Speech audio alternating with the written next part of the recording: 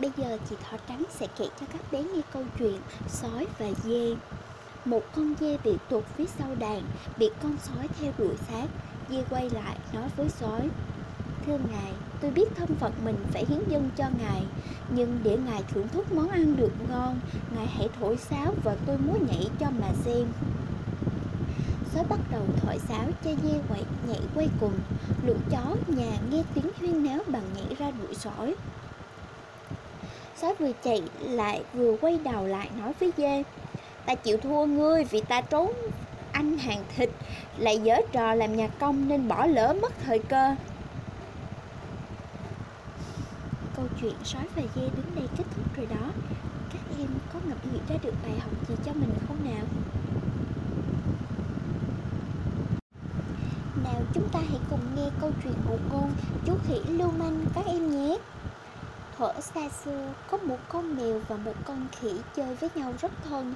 Lúc nào chúng cũng đùa nghịch chọc ghẹo nhau. Một hôm chúng thấy trong lò sưởi có mấy hột đậu phụng rang sắp chín. Khỉ nói: "Mày giỏi hơn tao, mày khều đậu phụng ra rồi chúng mình cùng ăn." Mèo thò chân vào, gãy ra được một vài hột rồi chuột chân lại. Nó thử vài lần nữa, kéo ra thêm được ít nữa.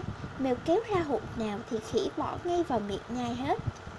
Khi ông chủ đi lại, khỉ trốn mất, còn mèo ở lại thì bị phạt. Từ đó, mèo không còn chơi với khỉ nữa và chỉ ăn chuột mà thôi. Mèo học được một bài học đích đáng: kẻ nịnh hót luôn tìm cách lợi dụng lòng tốt của người khác.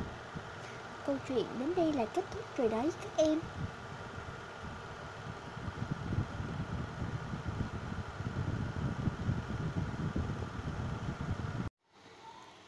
Nào, bây giờ chúng ta hãy cùng nghe câu chuyện Ngôn, lo trước cho chắc ăn. Vào những ngày hè, Kiến vừa đi dạo hết cánh đồng vừa thu nhặt các hạt lúa mì, lúa mạch để dự trữ lương thực cho mùa đông. Bọ rầy thấy thế liền chế giễu Kiến phải làm chi cho cực, trong lúc các loài vật khác đang được nghỉ ngơi vui chơi, đắm say vào các cuộc hội hè. Kiến vẫn cứ lặng thinh làm việc.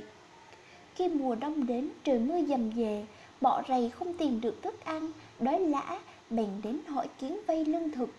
Kiến bảo: "Chị bọ rầy ạ, giá trước đây chị cứ lo làm, đừng quở trách gì tôi, thì bây giờ đâu đến nỗi chị phải chịu ngồi đói meo như vậy đâu." Câu chuyện đến đây là hết rồi, nên chúng ta hãy luôn luôn nhớ rằng không biết lo xa thì khó khăn sẽ đến ngay trước mắt mà thôi, nên có làm mới có ăn các em nhé.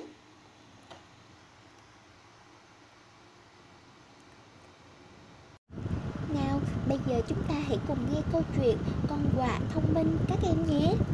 Một con quạ đang khát nước, nó bay rất lâu để tìm nước nhưng chẳng thấy một giọt nước nào. Mệt quá, nó đậu xuống cành cây nghỉ. Nó nhìn quanh và bỗng thấy một cái bình ở dưới gốc cây. Khi tới gần, nó mới phát hiện ra rằng cái bình đó chứa rất ít nước và nó không thể chạm mỏ trên gần đấy mà uống được. Nó thử đủ cách để thò mỏ được đến mặt nước, nhưng mọi cố gắng của nó đều thất bại.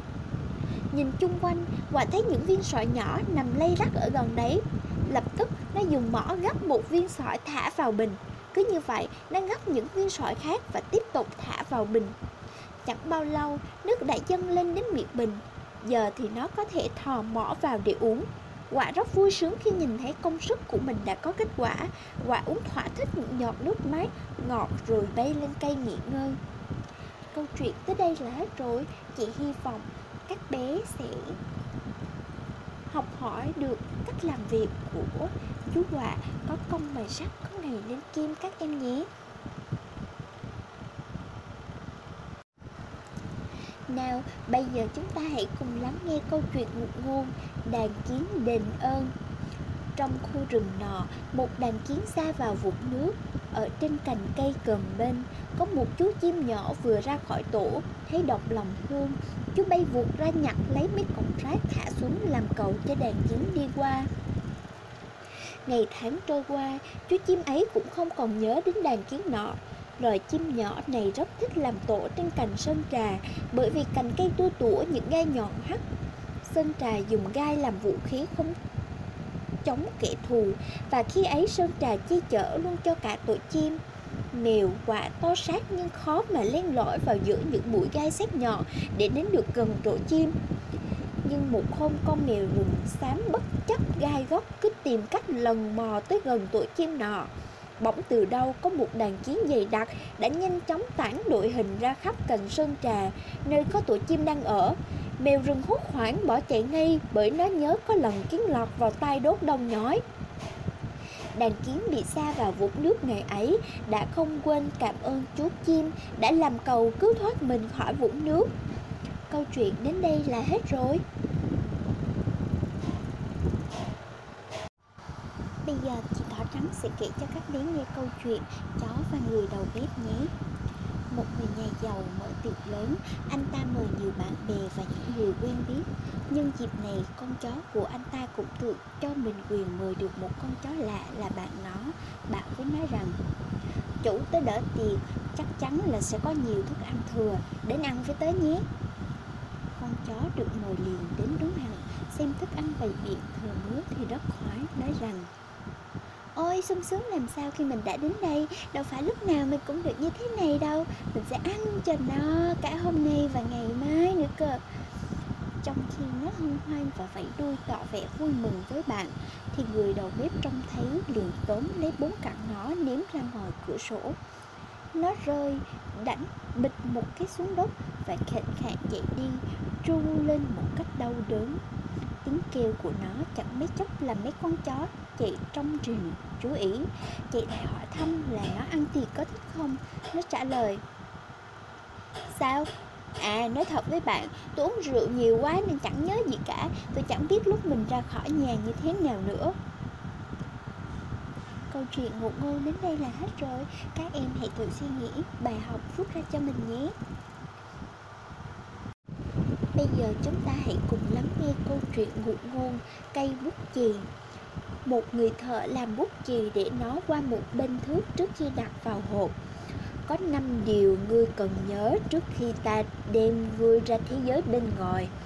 Ông ta nói với cây bút chì: hãy luôn ghi nhớ và không bao giờ quên để được trở thành một cây bút chì tốt nhất mà ngươi có thể.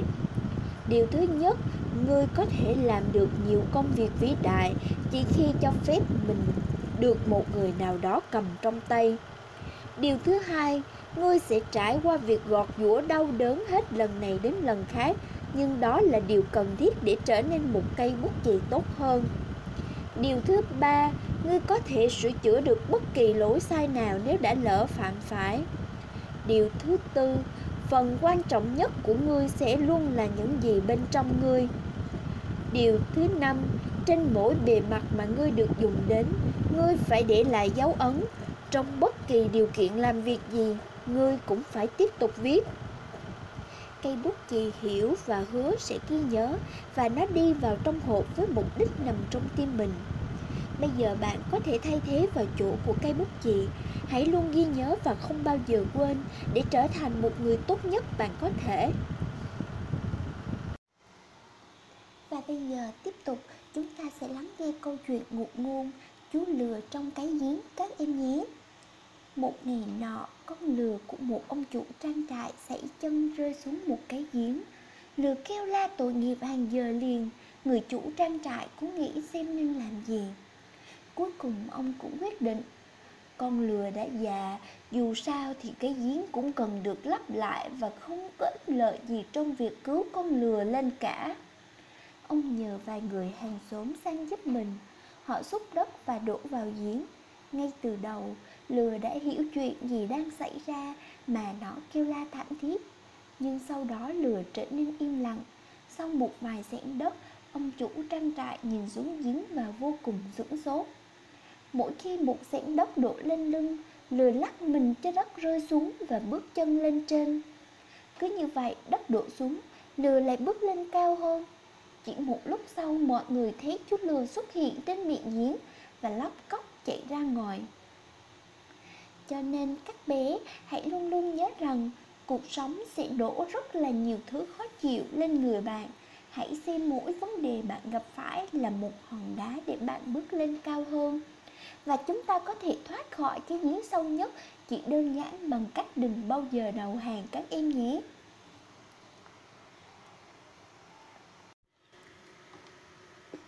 Bây giờ chị Thỏ Trắng sẽ kể cho các bé nghe câu chuyện Ngôn, hai người du khách và chiếc ví nhé. Hai người khách bộ hành đang đi cùng nhau trên một con đường thì một người bỗng nhận được một chiếc ví đầy cứng. Tôi may mắn quá, anh ta nói. Tôi đã nhặt được một chiếc ví, nó nặng như thế này thì chắc chứa đầy tiền đây. Đừng nói là tôi nhặt được như thế, người bạn đồng hành với anh ta nói. Phải nói cho đúng là chúng ta đã nhặt được và chúng ta may mắn quá. Bạn đồng hành với nhau thì phải chia cả cái may lẫn cái rủi trên đường mới phải chứ. Ủa không đâu, người kia giận dữ nói. Tôi nhặt được thì cái đó là của tôi.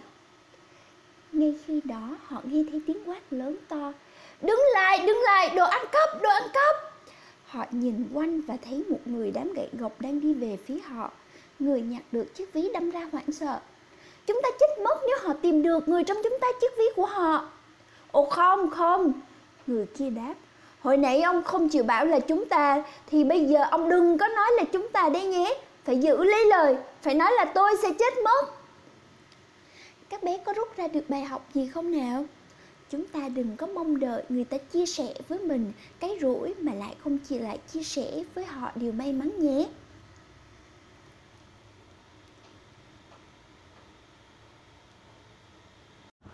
Chúng ta hãy cùng lắng nghe câu chuyện Ngôn, chị mèo nhận họ. Nghe người ta nói hổ và báo thuộc họ nhà mèo, chị mèo hí hửng lắm. Ồ, thế mà ta, một con ngu, đã không biết ta có họ hàng như vậy. Đã thế từ rày sẽ biết tay ta, kha. Suy nghĩ một lúc, mèo ta nhảy nhót lên lưng bác lừa. À, chuyện gì thế này? Bác lừa ngạc nhiên.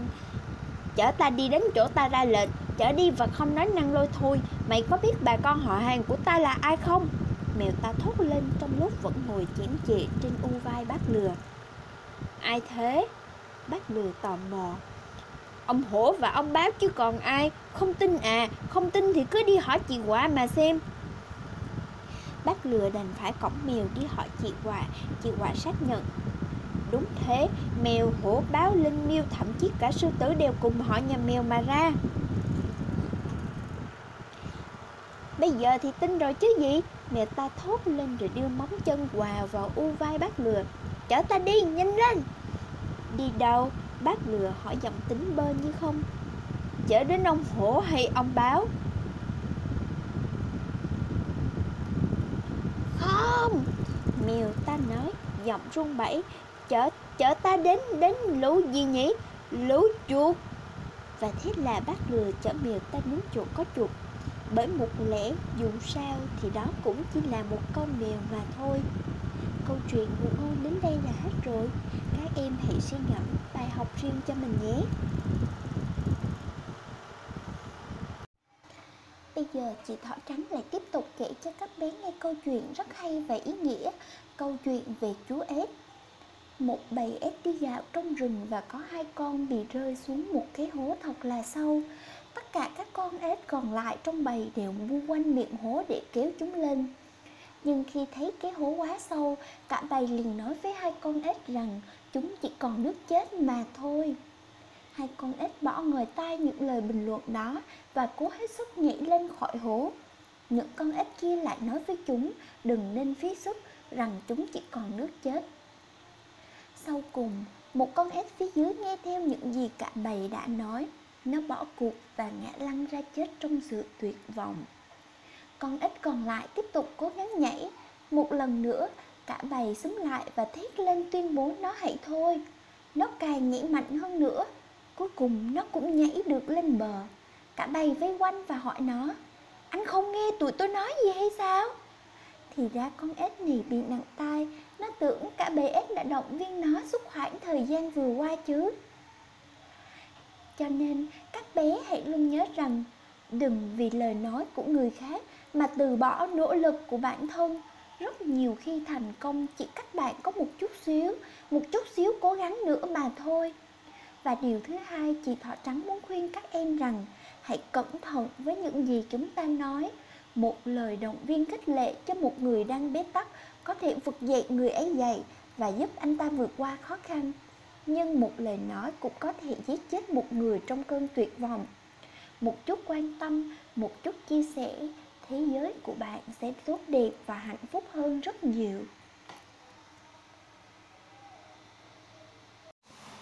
Bây giờ chị Thỏ Trắng sẽ kể cho các bé nghe câu chuyện Cáo cụt đuôi. Một con cáo bị mắc bẫy, sau nhiều lần giật mạnh đau đớn vùng vẫy thoát ra được, bèn chạy đi. Nhưng nó phải bỏ lại cái đuôi đẹp đẽ của nó lại trong bẫy. Trong một thời gian dài, nó không dám gặp mặt những con cáo khác vì nó đã biết rất rõ ràng tất cả lũ cáo kia sẽ lấy nó làm trò cười, chế giễu và đùa cợt sau lưng nó. Nhưng nó sống một mình cũng khó, nó cuối cùng cũng nghĩ ra được một kế để giải quyết cái vấn đề hóc búa này. Nó kêu gọi triệu tập một cuộc họp mặt tất cả lũ cáo, nói rằng nó có một vài điều quan trọng cần phải nói cho cả làng biết. Khi chúng đã đến tham dự đông đủ, con cáo cụt đuôi đứng dậy và diễn thuyết một hồi rất lâu về việc những con cáo đã mắc nạn chỉ vì cái đuôi của mình. Con này thì đã bị chó săn vồ vì khi chạy đuôi bị vướng vào bụi gai, con kia thì không thể chạy đủ nhanh để thoát vì cái đuôi quá nặng nề. Ngoài ra như ai cũng đã biết, nó nói rằng con người bây giờ đi săn cáo cũng chỉ là muốn có được cái đuôi cáo. Họ cắt đuôi để treo làm chiến tích đi săn thú. Với những chứng cứ về tính nguy hiểm và vô dụng của cái đuôi, cáo già nói, nó khuyên tất cả các con cáo nên về cắt đuôi đi nếu muốn được sống cho an toàn. Khi nó vừa nói xong, một cụ cáo đứng dậy, nói và mỉm cười. Lão cáo, xin lão vui lòng quay mặt đi chỗ khác một chút, rồi chúng tôi sẽ trả lời lão. Khi con cáo cụt đuôi tội nghiệp quay mặt đi, cả làng cáo ồ lên cười và la ó. Lúc đó cáo cụt đuôi biết là có thuyết phục, lũ cáo kia bỏ cái đuôi của chúng mình thì chẳng có ích gì nữa. Câu chuyện đến đây là kết thúc rồi đó. Các bé hãy luôn nhớ rằng đừng bao giờ nghe những người không muốn bạn hơn họ. Bây giờ chị Thỏ Trắng lại tiếp tục kể cho các bé nghe câu chuyện ngụ ngôn rất hay và thú vị, Rùa và Vịt. Rùa đi đến đâu cũng cõng ngôi nhà theo trên lưng. Mặc dù đã cố gắng hết sức nhưng nó cũng không thể ra được khỏi nhà. Người ta bảo rằng thần Jupiter phạt nó như thế vì nó là kẻ lười biếng lúc nào cũng nằm ở nhà và đã không chịu đi dự đám cưới của thần, mặc dù thần đã ưu ái mời riêng nó. Sau nhiều năm, Rùa bắt đầu hối tiếc đã không dự đám cưới đó. Khi nhìn thấy chim chóc ríu rít bay lượn, thỏ và sóc cùng mọi loại thú vật khác chạy nhảy tung tăng đây đó, luôn hăng hái khám phá mọi thứ trên đời, Rùa cảm thấy buồn và bất mãn. Nó cũng ao ước được nhìn thấy thế giới, những căn nhà nặng nề cõng trên lưng cùng với đôi chân ngắn nhỏ bé khiến nó không thể đi đâu xa được. Một hôm, nó gặp một đôi vịt và tâm sự mọi điều đó cho vịt nghe. Chúng tôi sẽ giúp bạn thấy được thế giới, vịt bảo. Hãy cắn chặt cây gậy này, chúng tôi sẽ đưa bạn lên cao để bạn nhìn được tất cả xứ sở. Nhưng nhớ là không được mở miệng, nếu không thì bạn sẽ phải hối hận đấy. Rùa hết sức vui mừng, nó dùng răng cắn chặt lấy cây gậy. Đôi vịt quặp hai đầu cây và đưa nó bay lên cao đến tận mây xanh. Bỗng dưng có một con quạ bay ngang, nó hết sức ngạc nhiên nhìn thấy cảnh tượng đó và la lên. Đây chắc đúng là vua của các loài rùa rồi. Sao lại không chắc? Rùa mở miệng nói. Nhưng ngay khi buông ra những lời ngu ngốc đó thì cây gậy tuột ra khỏi miệng nó. Rùa liền rơi xuống đất, đụng phải đá và tan ra từng mảnh. Câu chuyện đến đây là hết rồi, nên chị Thỏ Trắng hy vọng các bé sẽ rút ra được một bài học ngay sau khi nghe câu chuyện này các em nhé. Tính kiêu căng ngu ngốc sẽ mang đến điều bất hạnh. Hôm nay chị Thỏ Trắng lại tiếp tục kể cho các bé nghe câu chuyện ngụ ngôn Người đi buôn và con lừa nhé. Người lái buôn phải thường xuyên vào thành để mua đồ và chất lên vai lừa để trở về nhà.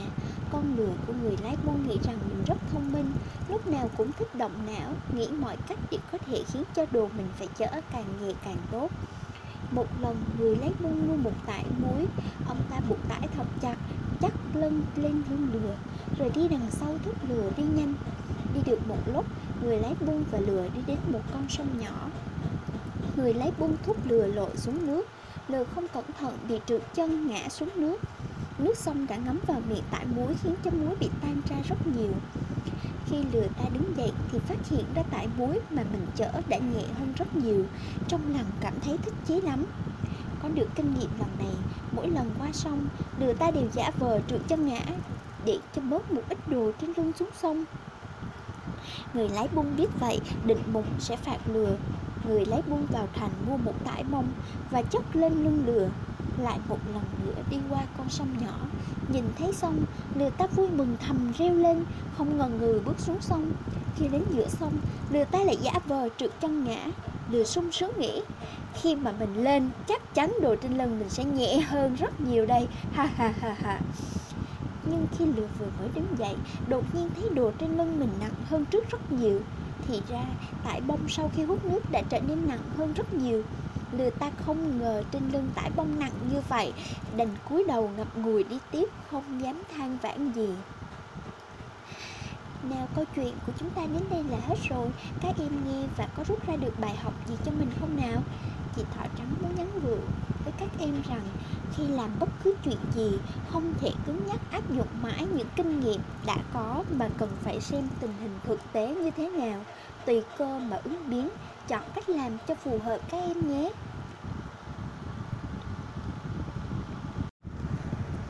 Nào, bây giờ chúng ta hãy cùng lắng nghe câu chuyện Người cha và bó tên các em nhé. Có một người cha trước khi chết gọi 3 người con trai đến bên giường, đưa cho họ một bó tên và bảo: các con hãy thử bẻ bó tên này xem ai có thể bẻ gãy được. Người con cả gắng hết sức nhưng không thể bẻ nổi nó lên. Người con thứ cũng bẻ nhưng vô ích. Người con út lấy hết sức bình sinh để bẻ, bó tên vẫn không bị gãy một chiếc nào. Người cha cầm lấy bó tên và tháo ra, rồi bẻ từng chiếc một, không cần mất sức cũng bẻ gãy hết, rồi ôn tồn nói với các con: đó chính là sức mạnh của sự đoàn kết. Nếu các con biết đoàn kết với nhau thì không ai có thể đánh bại được các con. Hãy hứa với cha rằng ba con sẽ chung sống hòa thuận và đoàn kết, thương yêu nhau sau khi cha nhắm mắt xuôi tay. Nói xong, người cha trút hơi thở cuối cùng. Người cha chết đi để lại cho các con rất nhiều tài sản, nhưng lại không phải nói phân chia như thế nào. Ba anh em đều tranh lấy phần hơn, không ai chịu nhường ai. Thế rồi họ dứt khoát chia riêng rẽ, mỗi người một gian nhà và không qua lại với nhau nữa, quên hẳn lời cha dặn trước khi qua đời. Không lâu sau, một chủ nợ đến nhà đòi ba anh em phải trả món nợ mà cha họ đã vay trước đây. Ba anh em đùn đẩy nhau, không ai chịu trả nợ cho cha. Chủ nợ kiện ba người lên quan. Quan phủ bắt ba anh em mỗi người phải bỏ ra một phần đủ để trả món nợ. Họ vẫn ngoan cố không chịu. Quan phủ liền tịch thu tài sản của họ.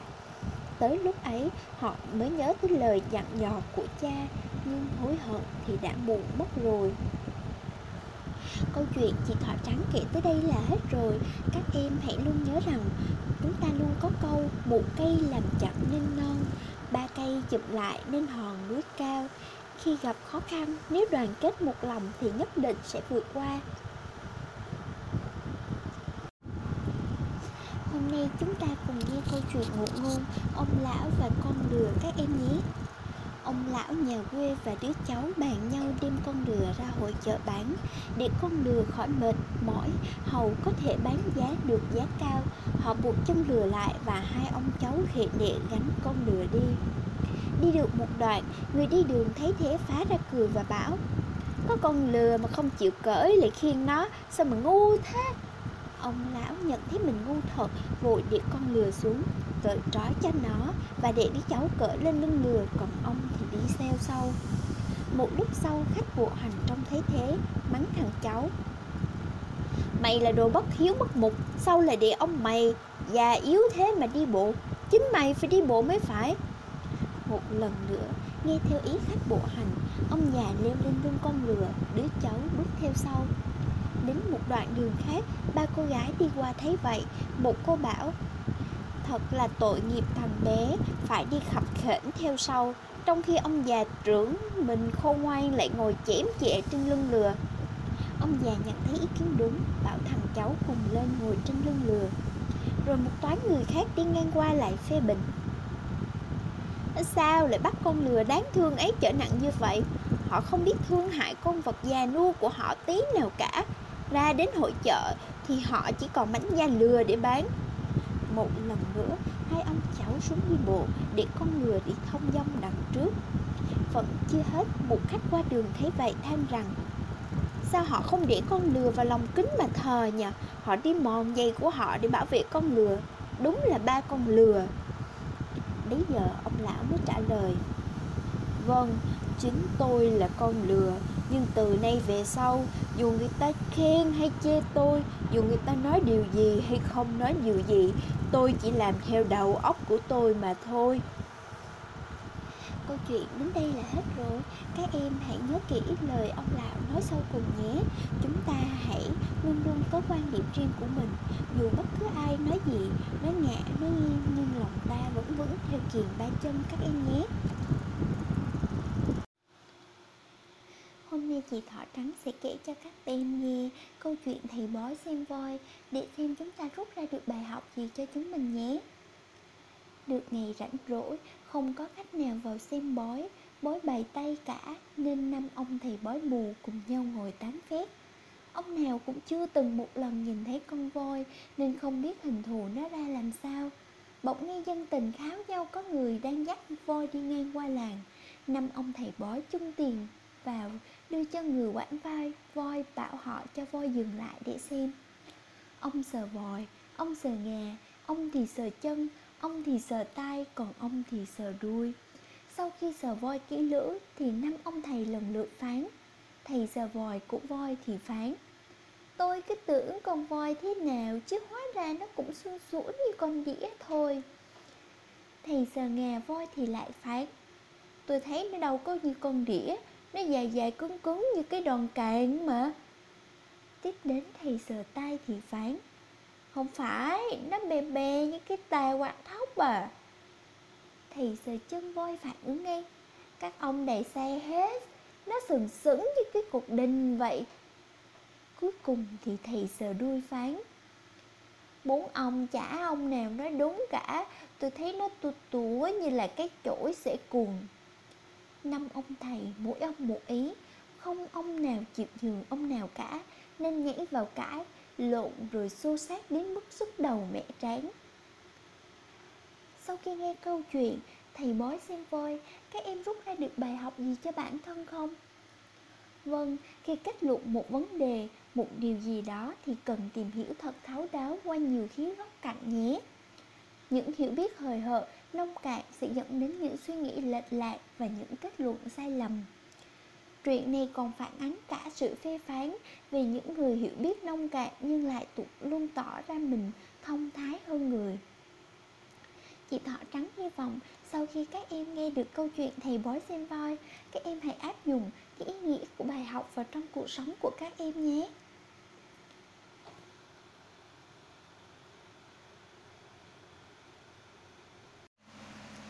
Tiếp theo, chị Thỏ Trắng sẽ kể cho các bé nghe câu chuyện ngụ ngôn con hươu trong chuồng bò. Có một con hươu đang dạo chơi trong rừng, không cẩn thận lạc vào một thôn làng đông người sinh sống. Một con chó săn phát hiện ra, liền sủa dữ dội: gâu gâu gâu, và xông về phía hươu. Hươu sợ hãi quay đầu bỏ chạy. Trong lúc cuống quýt, nó chạy vào sân nhà một người nông dân.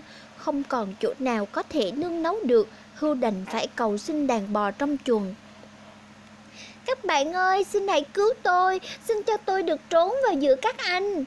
Một con bò tốt bụng bảo: ồ, anh bạn thật không may, sao anh lại chạy vào đây trốn? Trốn ở đây thì khác gì từ chui vào đầu rọ.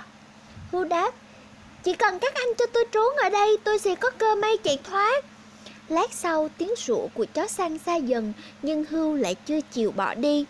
Buổi chiều muộn, người chăn gia súc đi cho gia súc ăn, nhưng không phát hiện ra hươu. Khi quản gia và người hầu đi qua chuồng bò, cũng không để ý thấy có con hươu trong đó. Hươu mừng rỡ nghĩ mình cuối cùng cũng được an toàn, liền quay sang đàn bò tỏ lòng cảm ơn. Một con bò nhắc nhở nó: Anh còn không đi mau, dù bọn tôi có muốn che chở cho anh cũng có lúc không làm gì được. Vẫn còn một người nữa sẽ đi qua chuồng bò. Ông ta là một người rất cẩn thận. Nếu ông ta không phát hiện ra anh thì anh mới thực sự được an toàn. Đúng lúc người đó bước vào chuồng bò, ông ta vừa phàn nàn rằng thức ăn cho bò không được tốt, vừa đi và vừa cỏ, vừa lớn tiếng nói: làm ăn kiểu gì mà chỉ có mỗi một nhóm cỏ thế này đây, có rải trong chuồng cũng mỏng, đến cả mấy cái mạng nhện cũng không quét sạch. Người chủ đi qua đi lại trong chuồng bò kiểm tra từng thứ một. Bỗng ông ta phát hiện ra có hai chiếc sừng hươu lộ ra trên cỏ, liền gọi người đến bắt và làm thịt hươu. Câu chuyện đến đây là hết rồi. Sau khi nghe xong câu chuyện, các bé có rút ra được bài học gì cho bản thân không nào? Chị Thỏ Trắng muốn nhắn gửi tới các em rằng chớ nên tham một phút thoải mái mà quên đi nguy hiểm liền kề.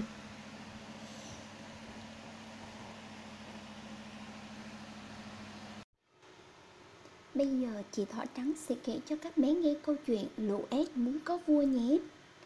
Lũ ếch đã chán chường mệt mỏi với việc tự trị. Chúng đã tự do quá nên lại đâm ra hư hỏng. Chúng chẳng làm gì, cứ ngồi chán chường kêu ộp ộp và muốn có một chúa chính vĩnh phủ giúp cho chúng có được cuộc sống đế vương hoàng tộc và cai quản chúng theo một cách chính thức để chúng biết là chúng có người đứng đầu cầm quyền. Chúng ta không thể vô chính phủ như thế này nữa, chúng tuyên bố. Thế là chúng trình thư kiến nghị lên thần Jupiter để xin một ông vua cho chúng. Thần Jupiter thấy chúng thô thiển và ngu ngốc quá, nhưng muốn chúng không kêu gào nữa để cho chúng biết là chúng có vua. Thần liền ném xuống một khúc gỗ lớn, rơi xuống ao văng nước lên tung tóe. Lũ ếch nấp mình vào đám sau lạy, nghĩ rằng chúng đã có một ông vua mới quyền uy đáng sợ. Nhưng chẳng bao lâu, chúng đã phát hiện ra vua khúc gỗ của chúng hiền lành ít nói, chẳng khác gì cục đất. Chẳng mấy chốc, mấy con ếch con đã dùng vua làm bể, để làm cái bệ nhảy, để lao xuống nước. Còn mấy ông ếch già lại dùng vua để làm nơi hội họp. Ở đó chúng lớn tiếng phàn nàn với thần Jupiter về chính phủ của chúng. Để dạy cho lũ ếch một bài học, vị thần của các thần này liền phái xuống một con ngỗng để làm vua nước ếch. Con ngỗng tỏ ra khác hẳn so với vị vua khúc gỗ cũ. Nó gột gột quát lũ ếch đứng im, quay trái, quay phải suốt ngày. Chẳng mấy chốc lũ ếch đã nhận ra sự ngu ngốc của mình. Ộp ộp rên rỉ, chúng van nài thần Jupiter rút lại vị vua tàn bạo này, không thì lũ cá ếch của chúng chắc sẽ chết hết. Thế nào? Thần la lớn. Bây giờ lũ các ngươi vẫn chưa hài lòng sao? Các ngươi muốn có gì có nấy, thì bây giờ có sao các ngươi cũng phải cứ chịu. Các em có rút ra được bài học gì sau khi nghe câu chuyện ngụ ngôn lũ ếch có muốn có vua không nào? Vâng, chị Thỏ Trắng muốn nhắn gửi tới các em một điều rằng trong cuộc sống này chúng ta không nên đứng núi này trong núi nọ. Xin chào tạm biệt các em nhé.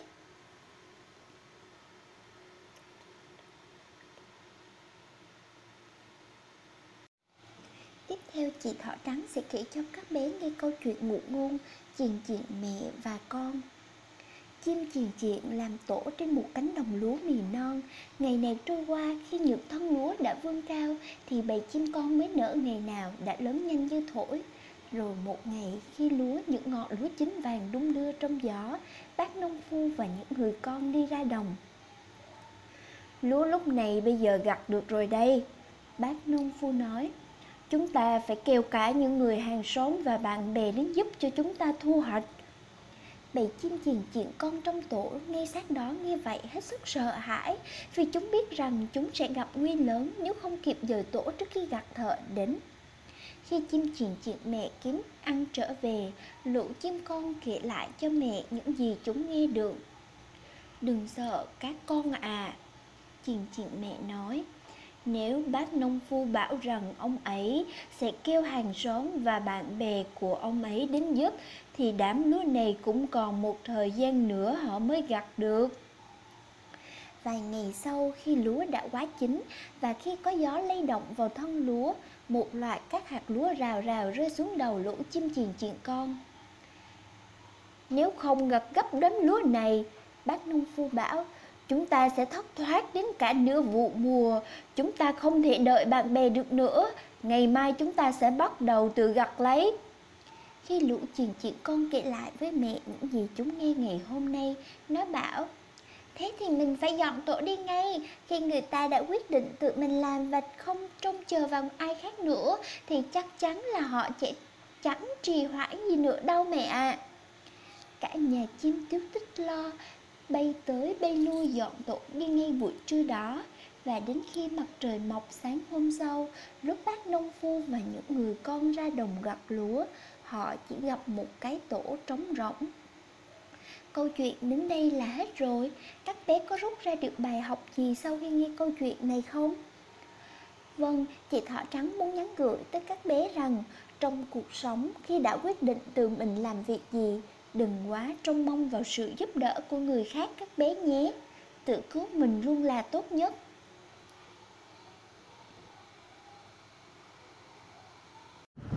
Bây giờ chị Thỏ Trắng lại tiếp tục kể cho các bé nghe câu chuyện một ngôn rất hay và ý nghĩa, lừa đội lốt sư tử. Có một con lừa luôn tự cho mình thông minh, nó ao ước làm được một chuyện kinh thiên động địa. Một hôm, lừa đi qua nhà người thợ săn, trông thấy một bộ da sư tử. Nó tưởng là sư tử thật, sợ quá nó co giò chạy. Nhưng mà chạy được vài bước nó thấy là lạ, sao sư tử lại không đuổi theo nhỉ? Lừa quay đầu lại nhìn, hóa ra chỉ là một bộ da sư tử. Thế là nó lẻn vào sân nhà người thợ săn và lấy trộm. Lừa khoác bộ da sư tử lên mình rồi khệnh khạng đi ra bãi cỏ. Bọn bò cừu nhìn thấy hoảng sợ bỏ chạy thục mạng. Những con lừa khác nhìn thấy cũng tưởng là sư tử nên đều sợ hãi co giò chạy trốn. Lừa thích chí reo lên, ha ha ha, để xem từ giờ còn ai dám coi thường mình nữa không, ha ha ha ha. Nó quyết định đội lốt sư tử đi vào rừng để thể hiện y phong với các con vật khác. Nó nấp sau một thân một cây to, chỉ thò đầu ra. Một con hổ lững thững đi lại phía nó, mang dáng vẻ của chúa rừng xanh. Trông thấy hổ, lừa cũng có đôi chút sợ hãi, nhưng nó nghĩ mình đang khoác bộ da sư tử, lẽ nào còn phải sợ nó sao? Hổ chợt nhìn thấy một cái đầu sư tử nấp sau cái cây, sợ lãng đi chỗ khác. Lừa thấy vậy vô cùng đắc ý, đến cả hổ cũng sợ mình, nói gì đến những con vật khác. Có một con cáo cũng muốn kết bạn với sư tử nên đi kiếm sư tử khắp nơi. Một hôm, lừa khoác bộ da sư tử ngồi trong bụi cây. Cá nhìn thấy liền chạy đến nói to, sư tử đại vương, chúng ta kết bạn với nhau nhé. Lừa biết cáo là một kẻ xáo quyệt, liền đứng lên hù dọa cáo và gầm lên một tiếng. Cáo nghe thấy, nói, hóa ra là anh lừa, nếu không nghe thấy tiếng kêu của anh tôi cũng sợ thật đấy, nhưng giờ thì chẳng còn ai sợ anh nữa đâu, ha ha ha ha ha. Câu chuyện đến đây là hết rồi đó các bé ạ. Các bé hãy luôn nhớ rằng chúng ta nâng cao bản thân bằng cách mượn danh người khác là một cách làm dại dột. Muốn nâng cao uy danh của mình, trước tiên chúng ta phải thực có tài, sau nữa là phải biết tôn trọng người khác các em nhé.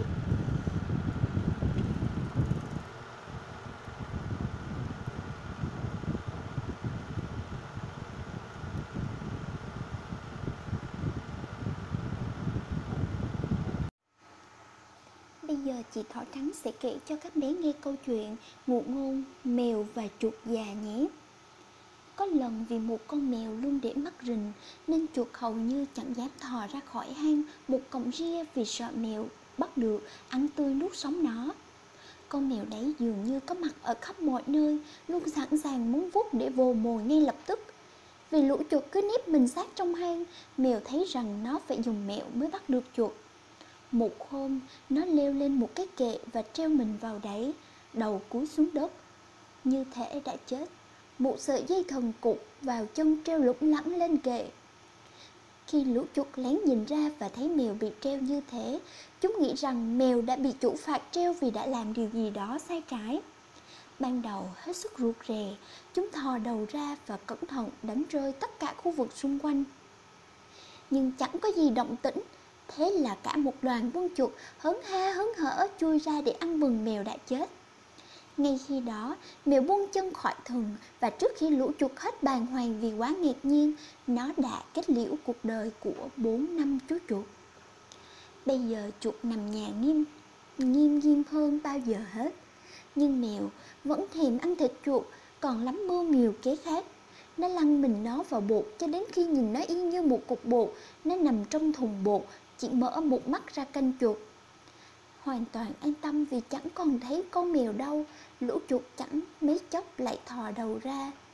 Chỉ một tí nữa thôi, tưởng chừng như mèo đã vớ được một con chuột con bụ bẫm, thì bỗng chuột già đã từng bị mèo vồ hụt và thoát bẫy nhiều lần, thậm chí đã mất đứt cái đuôi vào một trong những lần đấy, đứng ở một nơi khá xa tại một cái lỗ chân tường của hang nó sống. Cẩn thận đấy! Nó la lên. Đó có thể là một đống bột ngon, nhưng trong nó lại rất giống con mèo. Dù nó là gì chăng nữa thì hãy cứ tránh xa cho an toàn là khôn ngoan nhất. Đấy, câu chuyện đến đây là hết rồi. Các em có rút ra được bài học gì cho bản thân sau khi nghe chị kể câu chuyện mèo và chuột già không nào? Chúng ta hãy luôn nhớ rằng người khôn không để mắc lừa đến lần thứ hai như chú chuột già các em nhé.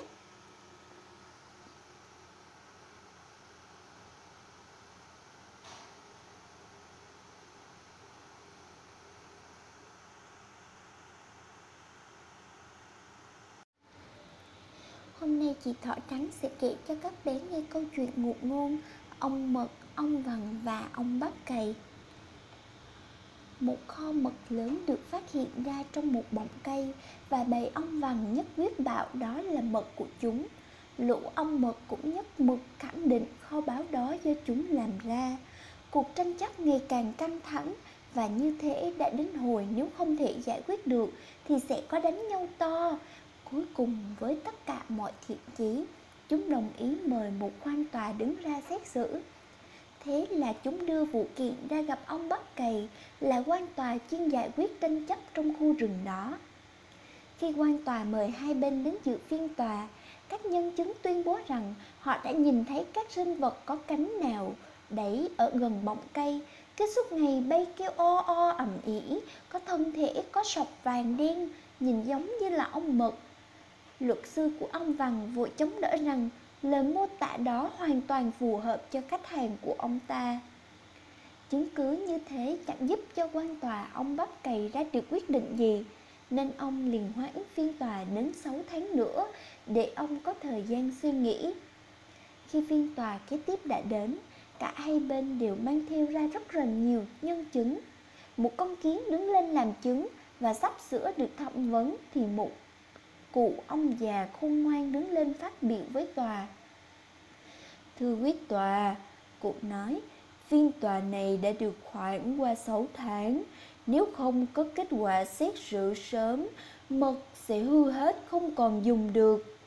Tôi có ý kiến là bây giờ tòa sẽ yêu cầu ông mật và ông vằn xây tổ chứa mật. Khi đó chúng ta sẽ biết ngay mật thực sự là của ai. Bầy ong vằn nhao nhao phản đối. Quan tòa ông bắp cày khôn ngoan hiểu ra ngay tại sao chúng lại phản đối, vì chúng biết rằng chúng đâu có xây nổi cái tổ để chứa mật đâu. Bây giờ thì rõ rồi, quan tòa nói, ai là người biết làm tổ và ai không biết làm. Thế là kho mật ong được quyết định trao trả cho chú ong mật. Nên các em hãy luôn luôn nhớ rằng khả năng nó sẽ luôn luôn được thể hiện qua công việc các em nhé.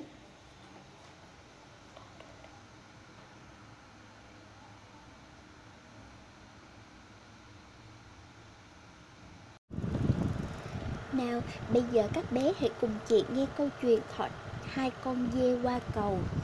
Trong một khu rừng nọ có hai con dê sinh sống, một con dê trắng, một con dê đen. Dê trắng sống cuộc đời sung sướng, có kẻ hầu người hạ. Khi tắm nó cũng có người phục vụ. Giúp việc đâu, đến đây mau lên. Con voi là giúp việc cho dê mau chóng chạy đến. Thế ngươi không định phục vụ ta tắm vòi sen hay sao? Chẳng lẽ ngày nào ta cũng phải nhắc hay sao? Từ mai mỗi khi ta tắm ngươi phải chuẩn bị sẵn sàng trước, đã hiểu chưa? Vâng, tôi hiểu thưa ngài. Hãy phun nước đi. Con voi liếc vòi hút nước và phun lên người dê trắng phục vụ nó tắm. Nó rất thích kiểu tắm này. Trong khi đó, dê đen chăm chỉ tập thể thao cho khỏe mạnh và minh mẫn. Ngày nào nó cũng tập tành. Nó ăn sáng với sữa và trứng. Trong khu rừng có hai quả núi nối nhau bằng một cái cầu treo bắc qua con sông. Cái cầu treo hẹp đến nỗi hai người không thể qua cầu cùng một lúc được. Một ngày kia, dê trắng muốn đi chơi. Nó gọi người hầu: "Hãy chuẩn bị xe ngựa cho ta muốn dạo chơi một lát." "Vâng, thưa ngài, tôi đã chuẩn bị sẵn sàng." Dê trắng lên xe ngựa đi dạo.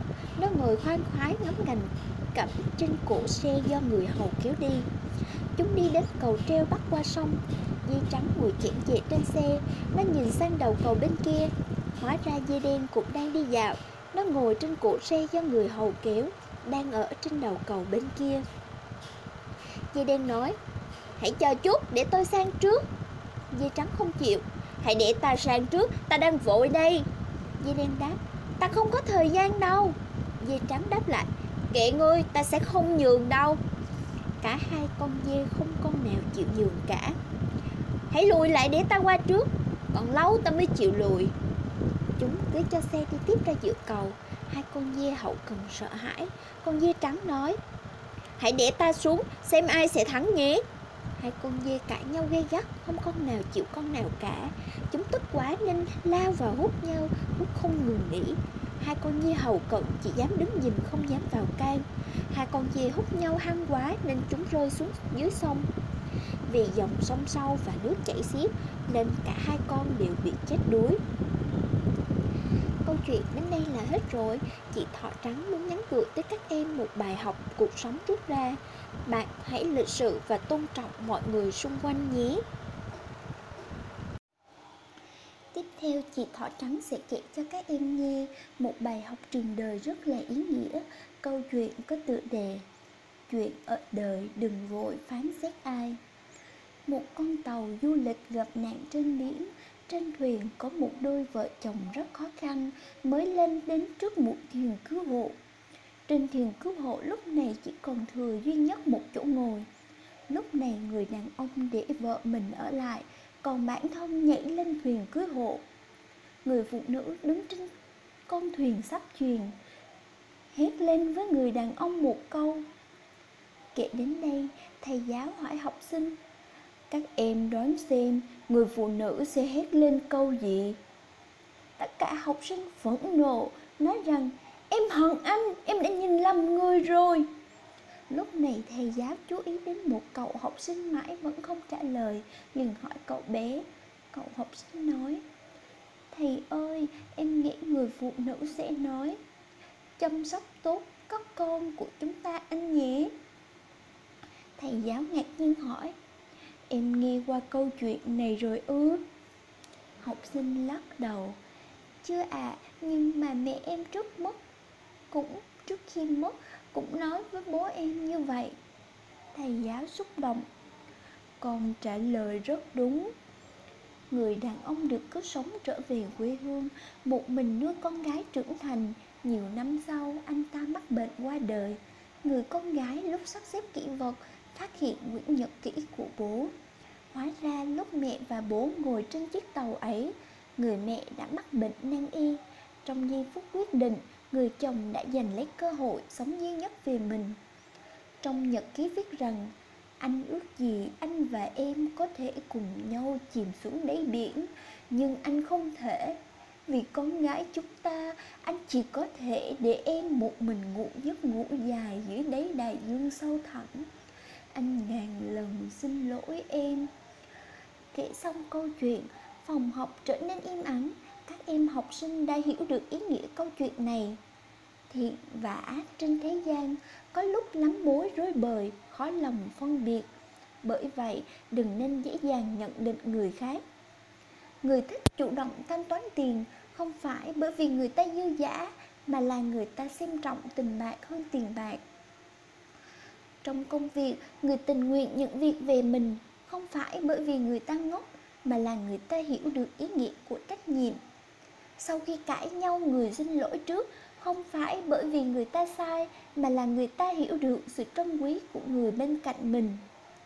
Người tình nguyện giúp đỡ người khác không phải vì nợ người đó cái gì, mà là vì người ta xem người đó là bạn.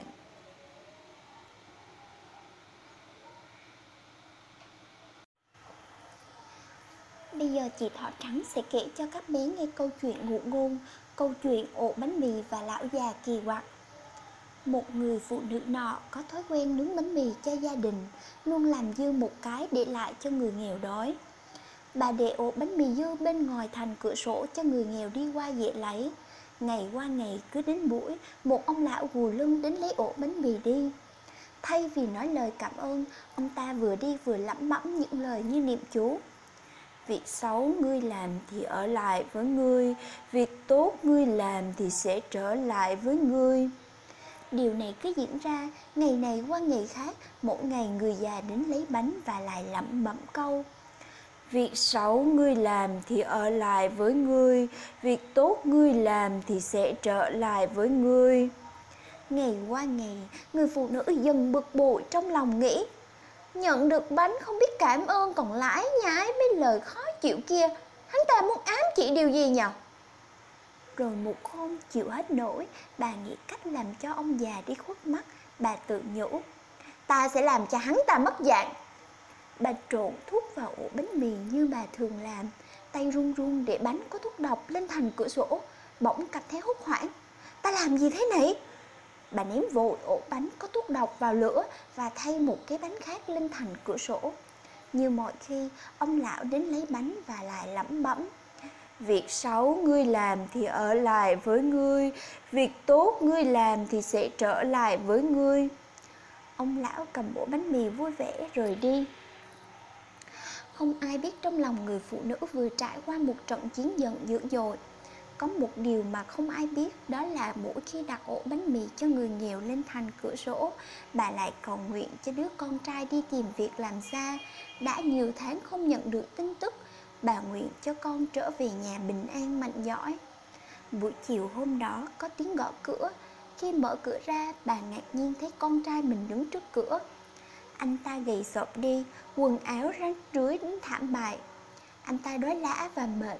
Vì trông thấy mẹ, anh ta nói: mẹ ơi, con về được đến nhà quả là một phép lạ. Khi con còn cách nhà mình cả dặm đường, con đã ngã gục vì đói, không đi nổi nữa và tưởng mình sẽ chết dọc đường. Nhưng bỗng có một người gù lưng đi ngang, con xin ông ta cho một chút gì để ăn, và ông ta đã quá tử tế cho con nguyên một ổ bánh mì ngon và chút nước. Ông ta còn nói: đây là cái mà tôi có mỗi ngày, nhưng hôm nay tôi cho anh vì anh cần nó hơn tôi. Cái người mẹ nghe những lời đó, mặt bà biến sắc. Bà phải dựa vào thành cửa để khỏi ngã. Bà nhớ lại ổ bánh mì có thuốc độc mà bà đã làm sáng hôm nay. Nếu bà không ném nó vào lửa thì con trai yêu quý của bà đã ăn phải và đã chết. Ngay lập tức bà nhớ lại câu nói lặp đi lặp lại qua ngày của ông lão. Sau khi nghe hết câu chuyện, các em có rút ra được bài học gì không nào? Trong cuộc sống này luôn tồn tại nhân quả. Những gì bạn làm ngày hôm nay là căn nguyên cho những sự việc sẽ đến với bạn trong tương lai. Bởi vậy, hãy luôn sống tốt và không bao giờ phải hổ thẹn với lương tâm của mình bạn nhé.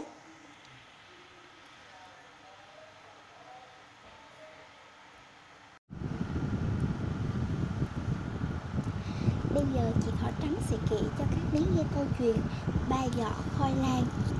Ngày xưa có một lần, gấu, thỏ và khỉ rủ cùng tới thăm nhà bác dê. Trước khi về, bác dê bảo chúng: đây là 3 giỏ khoai lang, mỗi cháu mang về 1 giỏ. Bằng giờ sang năm đưa lại bác số khoai lang cũng như thế, được không? Gấu thích quá liền nói: cảm ơn bác, rồi xách giỏ chạy theo thỏ và khỉ. Về tới nhà, chúng mới sực nghĩ tới lời bác dê dặn. Làm thế nào đi nhỉ? Gấu nghĩ sang năm nghĩa là còn sớm cháy, ăn rồi sẽ tính. Thế là nó ăn luôn một lúc hết nửa giỏ khoai. Thỏ nghĩ: nghe yếu rồi, sợ gì ông ta nữa, sang năm hãy tính. Còn khỉ thì sao? Nó chọn ra mấy củ khoai to cất đi. Ngày hôm sau, gấu gặp khỉ hỏi: anh đã ăn hết khoai lang chưa? ăn một ít, còn giữ lại cũng không ít. Giữ lại để làm gì? Để cho chuột ăn à? Không, để trồng mà. Sang năm vào mùa xuân thì đem trồng, đến mùa thu thì sẽ thu hoạch. Sẽ có bao nhiêu là khoai để đem trả bác dê, còn lại thì để ăn. Nghe khỉ nói, Gấu hiểu ra. Khỉ làm như thế là đúng. May quá là mình hãy còn lại 3 củ, phải giữ lại để làm giống mới được. Mấy ngày sau, Gấu lại lôi khoi ra xem. Gấu thèm rõ dãi, nghĩ làm giống thì cần gì tới 3 củ, 2 cũng được. Nghĩ tới đó, nó há to mồm ăn luôn một củ. Mùa đông tới, gió vù vù thổi, bụng Gấu cũng sôi réo lên. Kiếm cái gì mà nhét đầy vào cái dạ dày này bây giờ? Nó lại nghĩ tới khoai. Để giống cần gì tới 2 củ nhờ, 1 củ cũng đủ. Thế là nó lại ăn nốt 1 củ. Mùa xuân tới, Gấu tỉnh giấc, nhìn thấy chú ong đang nhị hoa, chim yến đang xây tổ, khỉ con đang cày ruộng. Nó nghĩ tới củ khoai để giống, bèn đào một cái hố trước cửa nhà, đem củ khoai vùi vào đó. Mấy ngày sau chẳng thấy động tĩnh gì, Gấu bới đất lên xem, củ khoai vẫn đang ngủ ở đó. Nhìn củ khoai, Gấu nghĩ, củ khoai đẹp thế này mà phải vùi vào đất, phí quá. Chuột mà biết nó sẽ lấy trộm mất thôi. Chuột không lấy trộm đi thì cho dù khoai có mọc mầm, côn trùng cũng gặm chết nó. Côn trùng nếu không gặp thì mưa to cũng dìm ngập. Nếu không ngập mà chết, khoai lớn lên thì chuột này, chó con này, hươu này cũng lại đào. Hay là bây giờ đặt nó vào dạ dày là chắc nhất. Nghĩ tới nó, Gấu liền sơi ngay củ khoai cuối cùng. Mùa thu tới, Gấu mang cái gì để trả cho bác dê? Trong cái giỏ của nó, trừ màng nhện ra, chẳng có cái gì. Gấu đi tìm thỏ con mang giỏ lại. Ôi chả có lấy một củ nào. Cả hai đi tới nhà khỉ, vừa vào nhà đã thấy khoai mới dở chất đầy nhà. Khỉ thấy các bạn tới vui quá, nó mời thỏ và Gấu ăn khoai thả thích, lại còn cho đầy khoai vào 2 thúng lớn tặng chúng. Khỉ, Gấu, thỏ mang 3 giỏ khoai đầy đi gặp bác dê. Bác dê cười vang. Các cháu ngoan, các cháu đã ngoan lắm, bác đâu cần các cháu trả lại bác muốn xem ai biết suy nghĩ, ai biết lao động. Thôi bác cảm ơn, nhưng các cháu mang khoai về đi nhé, cả 3 cháu đều là những đứa trẻ ngoan. Gấu, thỏ nghe thế, mặt đỏ tía lên. Chị hy vọng sau khi nghe xong câu chuyện này, các bé hãy tự ngẫm nghĩ riêng ra cho bài học cho mình nhé. Bây giờ chị Thỏ Trắng sẽ kể cho các em nghe câu chuyện tham ăn, để biết tham thì thăm sẽ như thế nào nhé. Ngày xưa ở vương quốc Thái Lan có một ngôi chùa rất lớn và đẹp. Trụ trì ngôi chùa này là một ông sư còn trẻ nhưng lại nổi tiếng tham lam và ích kỷ. Không biết ai đã đưa ông vào ngôi chùa này, mặc dù đức hạnh của ông ta không hề có. Trong sân chùa này có một cây táo rất là sai quả, quả nào quả nấy to bằng nửa nắm tay người lớn và trái rất ngọt. Đến mùa quả chín mà nhà sư chỉ cho phép một mình được hái táo, vì ông ta chỉ nghĩ đến bản thân mình mà thôi. Ngay cả những sư khác trong chùa cũng không được đụng tới. Trong vùng có 2 người nông dân nghe tiếng ông sư này tham lam, liền tìm cách lừa ông ta để một vố, để dạy ông ta một bài học. Một trong số 2 người liền tìm đến chùa ra mắt vị sư tham lam nọ và hỏi xin ít táo. Nhà sư nói, không được, những táo này chỉ dành cho ta thôi, không ai được hái đâu. Người nông dân này nỉ mãi, nhưng nhà sư nhất quyết không cho. Cuối cùng anh nông dân nói, ông chưa hiểu ý tôi sang đây mời ông chiều nay đến nhà tôi để ăn thịt hươu. Tôi xin ít quả táo để nướng chung với thịt hươu. Thế sao anh không nói ngay từ đầu? Nhà sư thốt lên, mắt nhìn xung quanh xem có ai thấy không, rồi nói tiếp, anh cứ hái đi, cần bao nhiêu cứ hái. Trong vẻ mặt nhà sư lúc này rạng rỡ hẳn lên, không còn câu có như lúc đầu nữa. Thấy đã trúng kế, anh nông dân mỉm cười đắc ý. Thế rồi nhà sư dẫn anh nông dân ra chỗ cây táo và cùng anh ta hái một túi đầy. Vừa hái táo, nhà sư vừa hỏi về bữa thịt hươu sắp tới với vẻ mặt của một người sắp được đánh chén. Còn anh nông dân thì luôn miệng ca ngợi món thịt hươu nướng của mình. Sau khi hái đầy bao táo, người nông dân cáo từ và hẹn chiều gặp lại. Anh ta về được một lúc thì có một người nông dân khác vào xin táo và cũng bị nhà sư từ chối như anh nông dân lúc nãy. Nhà sư nghĩ, ta dạy gì cho hắn, cho tên kia còn được mời đến ăn thịt hươu, chứ cho tên này thì ta mất hông cơ à, chẳng được lợi lộc gì. Nghĩ vậy, nhà sư lắc đầu quay quẫy nhất định không cho. Biết tẩy của anh ta, anh nông dân nói, tôi đến mời ông đi ăn thịt gà, nhân tiện xin ông in xích ít quả táo hầm với con gà cho ngon. Bữa tiệc này chỉ có ông và tôi thôi, nên chớ có ngại. Nghe xong nhà sư mừng lắm, định bụng hôm nay sẽ được chén một bữa no nê thịt hươu và thịt gà. Nhưng ông đâu có biết sa bẫy vào hai người kia. Thấy nhà sư im lặng, người kia nói, ông thấy thế nào, hay ông thích ăn thịt gà của tôi?